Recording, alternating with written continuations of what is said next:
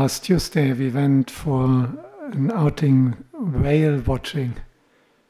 Have you been whale watching? Brisbane is an excellent place to do that. There's usually humpback whales. They're very majestic. I was very impressed. We got quite close. The closest we had them coming, I was maybe 5 meters away from his tail. They would dive under the boat.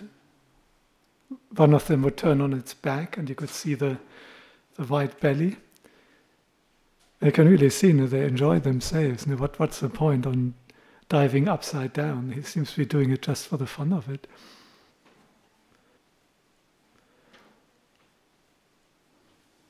But as we saw the ocean and the giant beings which one can meet in the ocean, I felt reminded of a simile the Buddha would give.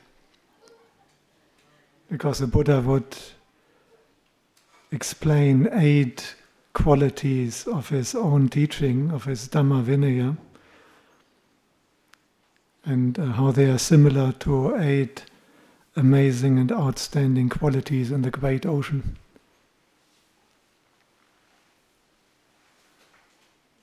And so he is comparing the unusual, amazing features of the ocean, 8 of them, with similar amazing features in Dhamma Vinaya. The Dhamma is the teaching of the Buddha, Vinaya is a discipline. Like for the monks keeping Patimokkha, for the lay community keeping the 5 precepts, as a basic discipline.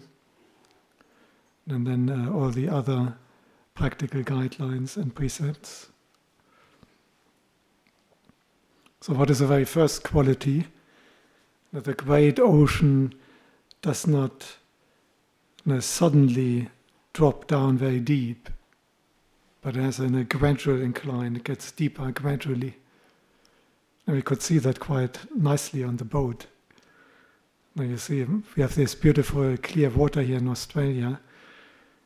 So where the ground is still shallow in the ocean, you have got this very bright turquoise color, and you can actually see the ground. And then it gradually gets deeper. You get into the deep water with the beautiful blue. And that is the same in the Buddha's teaching. It's the Anupubba Sikha, it's a gradual training. It's important for us to keep that in mind, because sometimes we may feel that we are still a long way from Nibbana. Now, how can I attain that? How can I attain a real profound samadhi? How I can possibly get these psychic powers and free my heart from any slightest trace of anger, greed or delusion. It looks very daunting. You know what I mean? Sitting all night meditating and all these distractions and kilesas coming up in the mind, and how can I possibly do that?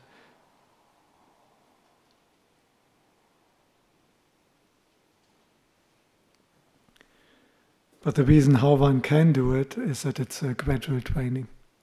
It's not expected that we should be able to attain Nibbana today or tomorrow, but it's a practice which goes over years, decades, and often, quite frankly, even lifetimes. But if you keep at it for years and decades and lifetimes, then gradually what appears so difficult and daunting can be achieved. It's just like if you are standing on the beach. Actually, we did that as well, because Australia has got the great advantage that you can have a beach almost for yourself. As Buddhist monks, it's usually not the best environment for us hanging out on the beach. People are not exactly dressed like in the monastery. But in Australia, you can go to beaches and you're just alone there. You can just walk. I remember once with a friend who visited, we went to a beach further up the coast, Agnes Water, and we walked for a couple of hours and we didn't see a single person on either side within 7 hours.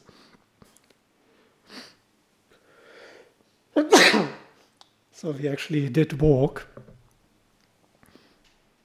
on the beach and you get your feet a little bit into the water, and it may be difficult to imagine if you stand there and the water goes to your ankle, that this ocean can be 10 kilometers deep. And even if you start wading in there, only very gradually does the depth increase. But if we go into a boat and we drive out far enough, then the ocean actually can get that deep.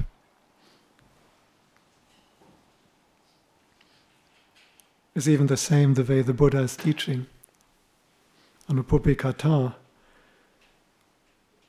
When the Buddha is teaching, he usually doesn't start by arupa jhana and seeing the impermanence of the five khandhas. He first encourages people about generosity, about kindness. And then he talks about rebirth, that we survive death, and what is called the mind or consciousness, and it goes to the next life according to our karma. And he talks about karma, explaining that helping and doing good things to others will have a happy result, and that we can be reborn in different realms of existence. And then he talks about precepts, and he talks about sense restraint, about samadhi, and then about insight, knowledge of liberation is also, again, this very gradual teaching. So that's the first thing that we can compare the ocean and the Dhamma and discipline of the Buddha. It comes very gradually. We progress gradually. We train ourselves step by step. But if we continue doing it long enough, then the ocean can be very deep, very profound.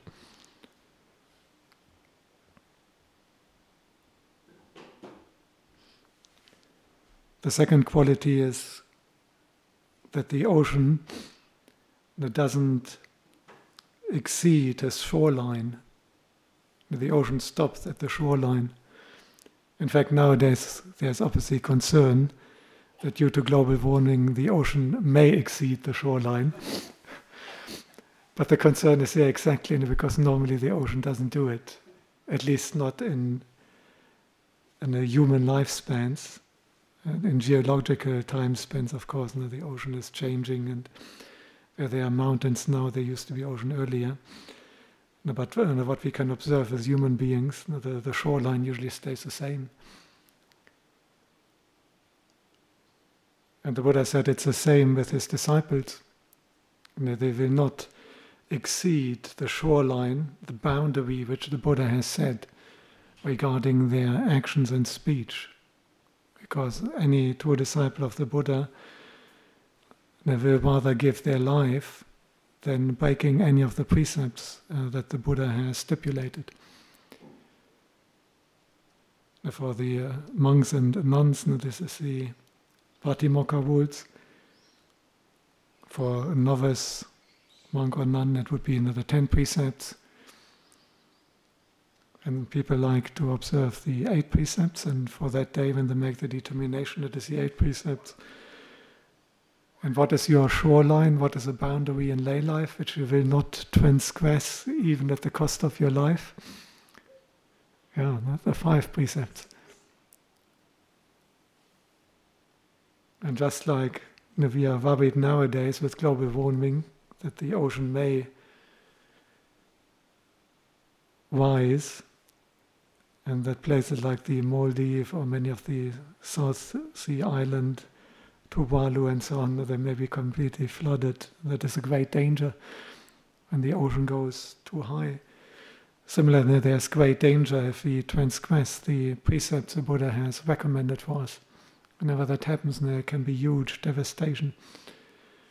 So just like we want the ocean to stay within its shoreline, not to cause huge floods and drowning low-lying islands and low-lying parts of large countries. So similarly, we endeavor that we will not transgress the precepts. The third quality of the ocean, which was acknowledged in the Buddha's time and which the Buddha compares, is that the ocean will not usually keep a corpse, or the corpse will float and ultimately it will be washed ashore. We can see that with all kinds of jetsam, flotsam, what is floating around on the ocean at some stage, and it will be washed ashore, and you can find it there. This is why when people have a sea burial, they usually put into a cloth and then there's a weight, so that the body really goes down due to the weight, because else it would be just floating and may end up at some beach. And the Buddha said, similar in this Dhamma and discipline, if a monk or a nun is really corrupt, then the ocean will not keep them, but will wash them ashore, and it will shed them. In fact, this whole simile was given at that occasion. In the early days, the Buddha would recite the Patimokkha himself. You may know that we have the duties as bhikkhus, as monks, that every fortnight for the full moon and the new moon days, uposatas, one par, if we have 4 or more monks, we have to recite the Patimokkha. That is the 227 main words the Buddha has given for the bhikkhus. We're very lucky at Dhammagiri, we have 3 monks who can do it by heart. And usually share it around. But in the early days, the Buddha stipulated these words and then he would recite them himself. But one day, just when he wanted to start, there was a completely corrupted monk there. Someone who was only having the external appearance of a monk wearing robes, but in his heart completely corrupted with wrong view, with wrong intentions, and with lots of evil actions, breaking all kinds of words, and he would just hide that. So the Buddha wouldn't start the recitation. And every couple of hours, just sitting there meditating, every couple of hours, Venerable Ananda would invite the Buddha, can you please, Bhante, we are all ready. If it pleases you, could you recite the Patimokkha? And the Buddha wouldn't do it. And in the end, Venerable Mahamoggallana, with his psychic powers, he checked out the mind of all the monks. And he found that one who is only a fake monk and who is corrupted and evil. And he grabbed him by the arm and just guided him out, and then he locked the door. But then the Buddha said, it's impossible for the Tathagata to recite Patimokkha to an impure assembly. And then he instituted that from that time on the monks had to recite it themselves. But on this occasion he gave the simile of the great ocean, and one feature is that the great ocean will not tolerate that corpse, but will wash it ashore. So similar, the Dhammavinaya will not tolerate a fake and evil and corrupted monk or nun. When they commit parajika, they will be expelled. They're no longer a monk or a nun. And that holds even if no one knows about it, except for themselves. They may be still wearing robes, but internally they are already expelled. They're far away, even if they are sitting there with the other monks or nuns.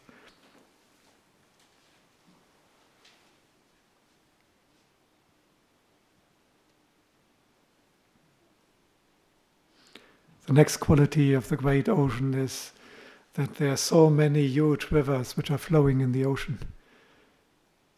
Whether it's the Amazon or the Nile, whether it's the Congo or the Mekong or the Yellow River or whatever great rivers there are, and once they flow into the ocean, they lose their name.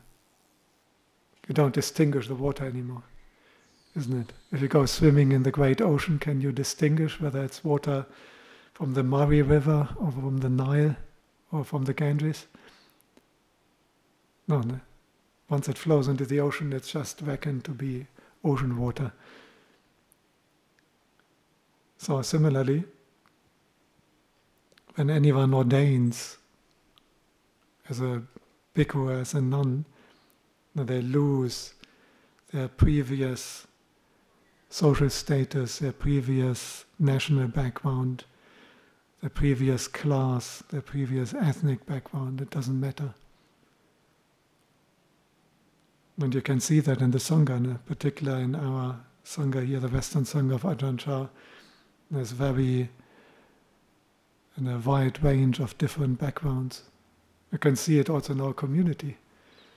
And it's the same for the lay community. If we really practice Dhamma, we are all fellow Dhamma farers.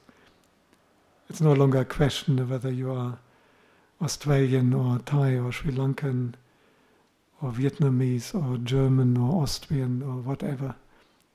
We are all Dhamma practitioners. We are all those who have faith in the Triple Gem and to practice the teaching of the Buddha. And of course, in particular, once someone ordains, it doesn't matter whether you were a professor or whether you were a high school dropout. If the high school dropout ordained earlier, the professor is a junior now and he has the power. We don't put our titles. If you had an accounting degree or medical qualifications, you don't put that behind your monk's name anymore. It's not like Ajahn Dhammasija CPRQA or something like that. But this is all gone. It doesn't matter whether your parents were rich or poor. It doesn't matter whether you are Caucasian or African or Southeast Asian or Indian or Chinese or Eskimo or indigenous, Aborigine, whatever. And it is completely irrelevant as long as we are practicing the Dhamma Vinaya. That's the only thing that counts. And for monks or nuns, it's simply the age of seniority which determines who walks first and who bows.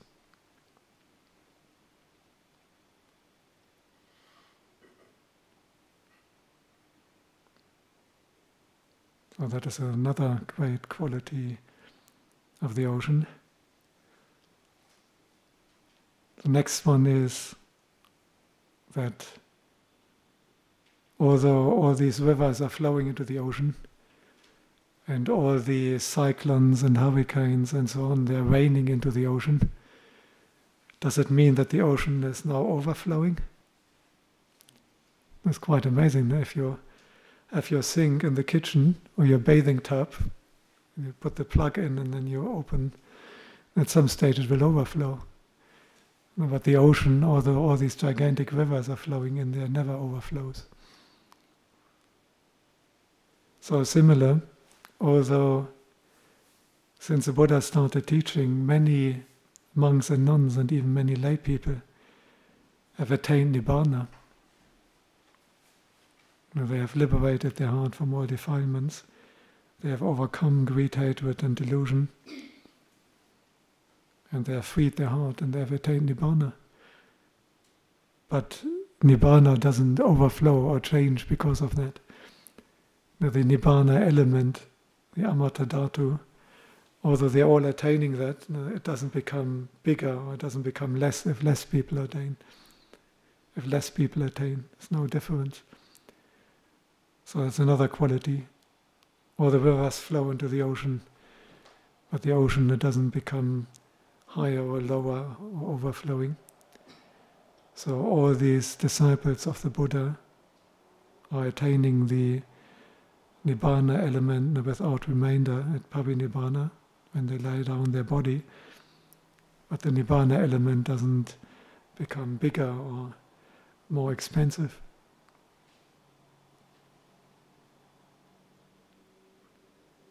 The next quality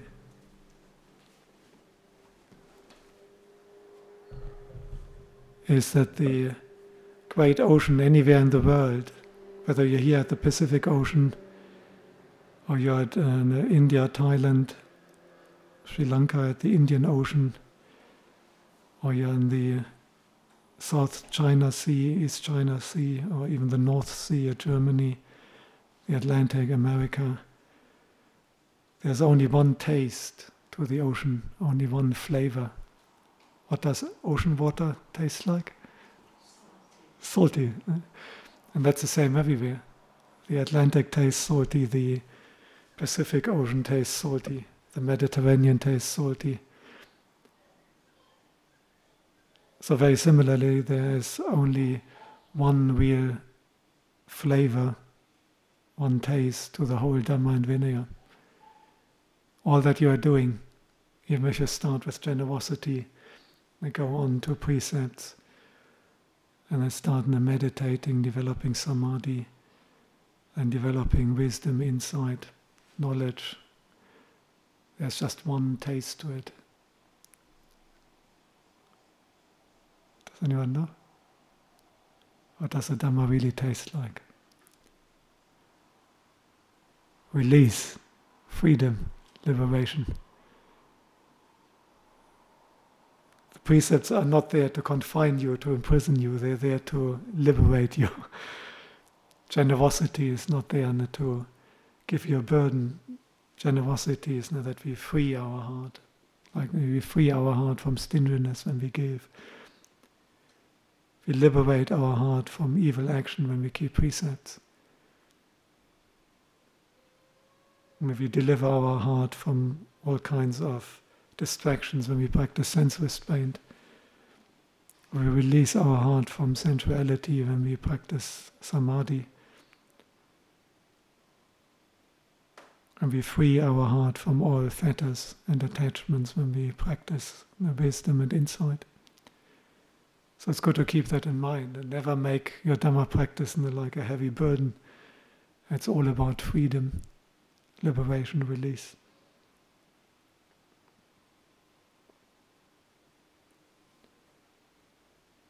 Next thing, there's many valuable things in the ocean like pearls and shells and the gold, silver. And nowadays probably it's not so much the pearls, but it's more like the oil and the gas. There's more money in oil and gas in the ocean. This is why they have these huge drilling platforms and it's so expensive. But the oil and gas, and there's even more money. There's all these valuable treasure and resources in the ocean. And similar in this Dhamma and discipline of the Buddha, there's all these precious jewels, the 4 foundations of mindfulness, the 4 right efforts, the 4 iddhipada, the 4 pathways to power or success.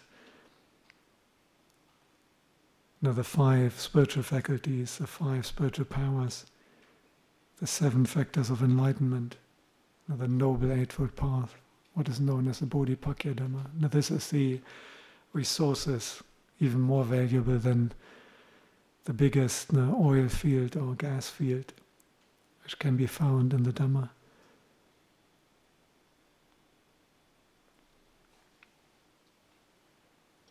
And finally, you can have very big creatures in the ocean. And we witnessed it on Tuesday. I knew that whales are big. We know that, we can read that on Wikipedia. But if you're standing on the boat and the fellow is a few meters away from you, and just the tail fluke is as big as a human, one has a stronger impression of that. There will be even bigger beings which we can't see with our normal eyesight. The nagas, the dragons, and other spirit beings who live in the ocean. And they are huge. But even the ones we can't see, the biggest is the blue whale. Second biggest, I think, is the sperm whale. What we saw, the humpback whale, is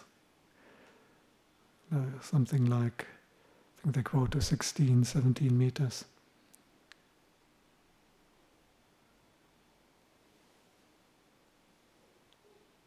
So similar, we have great creatures in the Dhamma and Vinaya. Did you ever go whale watching, so to speak, in Dhamma Vinaya? And if it's so impressive and it's so beautiful and inspiring to see these gigantic whales, what are the great creatures in Dhamma Vinaya? The Arahants, the ones who have realized the Dhamma, the great Kuba-Ajahns. Starting with the Buddha, who was the greatest Naga, the most powerful and biggest, so to speak, in terms of greatness due to wisdom, insight, liberation, knowledge. But then there's other great beings, the Kobachans. This is why we put the photos there, because it's so inspiring to meet them. They are not big in body. In fact, quite a few of these great Ajahns, Ajahn Mun, I think, was quite short by stature. And so are many others, but their mind is vast and is amazing. And if people are willing to make the effort, pay the money to go whale watching, it's even 1,000 times more worth the money and effort to go, to associate, upasankamati, payurupasati, to approach, to visit, to get close, to hang out with the great Kobachans, to receive teachings from them, even just to bow, to go up, to see them, pay respects, to be able to receive some teachings. Because these are the great beings which you can find in the teaching of the Buddha. The ones who have attained stream entry, or are practicing to do so, the ones who have attained once returning or are practicing to do so, the ones who have attained anagamita, non-returning, or those who practice to do so, and the ones who have attained full liberation, nibbana, or are on the path of practicing to realize it.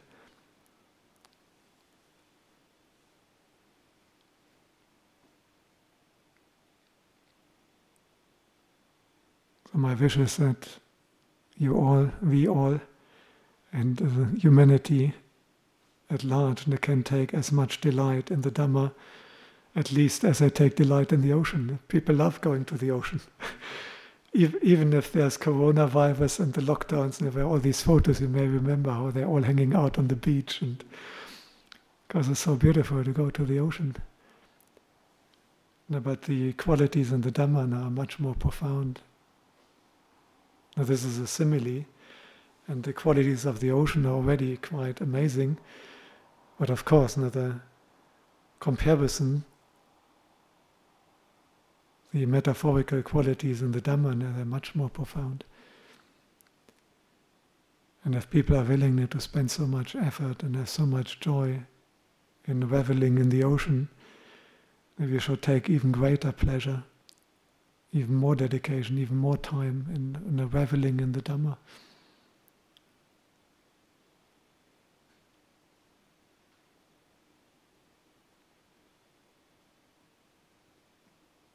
Okay, so a few words on the ocean comparing with the Dhamma. And I'd like to open up for any questions, any discussion.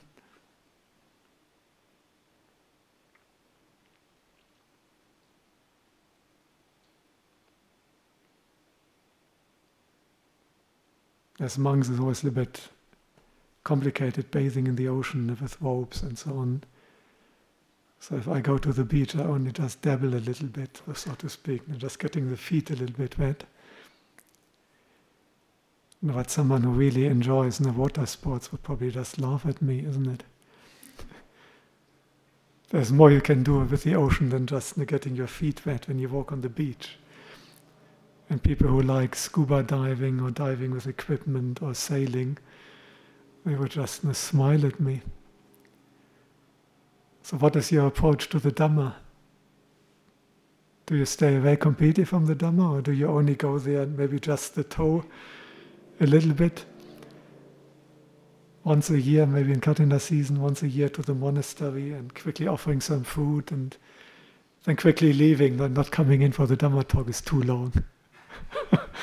This is just like going to the beach and just dabbling a little bit.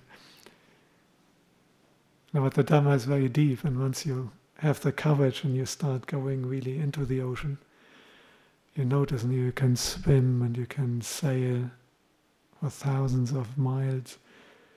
You can dive very deep, deeper than anyone can dive, because it's so profound. So do a little bit more than just putting the toe in. It's good fun to go fully into it. You don't have to be afraid because it's gradually. Malika. The waves you can compare to like the rises and then passes away. The waves. Yeah, sadhu. So Malika is further expanding the simile. When the Buddha gives these similes, what he explains, we shouldn't take that as exhaustive. And each of these examples he gives, you can often expand on that. And of course, if you're creative, you can find out a few more qualities. And I agree, now you can compare maybe the waves to some teaching of impermanence. Just like you can find waves in the oceans, or you can find the teaching of impermanence in the Dhamma. And what comes to my mind is just the sheer depth. Like the ocean is so deep, and so to me, the Dhamma is so profound. And even with the clearest water, like we are lucky to have here in Australia, although it's perfectly clear, and the ocean is so deep, you can't see the ground anymore.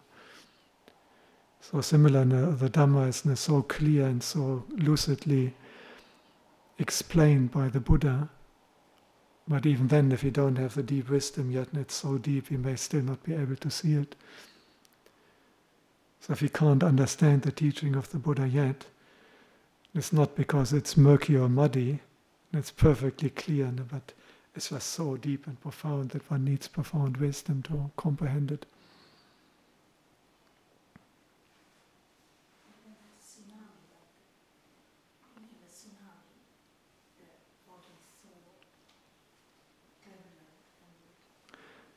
Malika mentions now a tsunami. Yeah, even that we can maybe expand on that simile. And if you are sailing in the Dhamma, and you meet some of these great beings and they give you a profound Dhamma teaching that can blow you away, just like a tsunami can blow you away. Did you ever get a Dhamma teaching which was really blowing you away? And have fun. I think this is one simile which I would expand. The ocean is really fun, particularly in Australia, and everyone goes there to enjoy themselves. So please do that with the Dhamma. Dive into the Dhamma and enjoy yourself. Just like they go to the ocean for surfing and windsurfing and paragliding, and they're having the time of their life. Even more, you have the time of your life if you go into the ocean of Dhamma.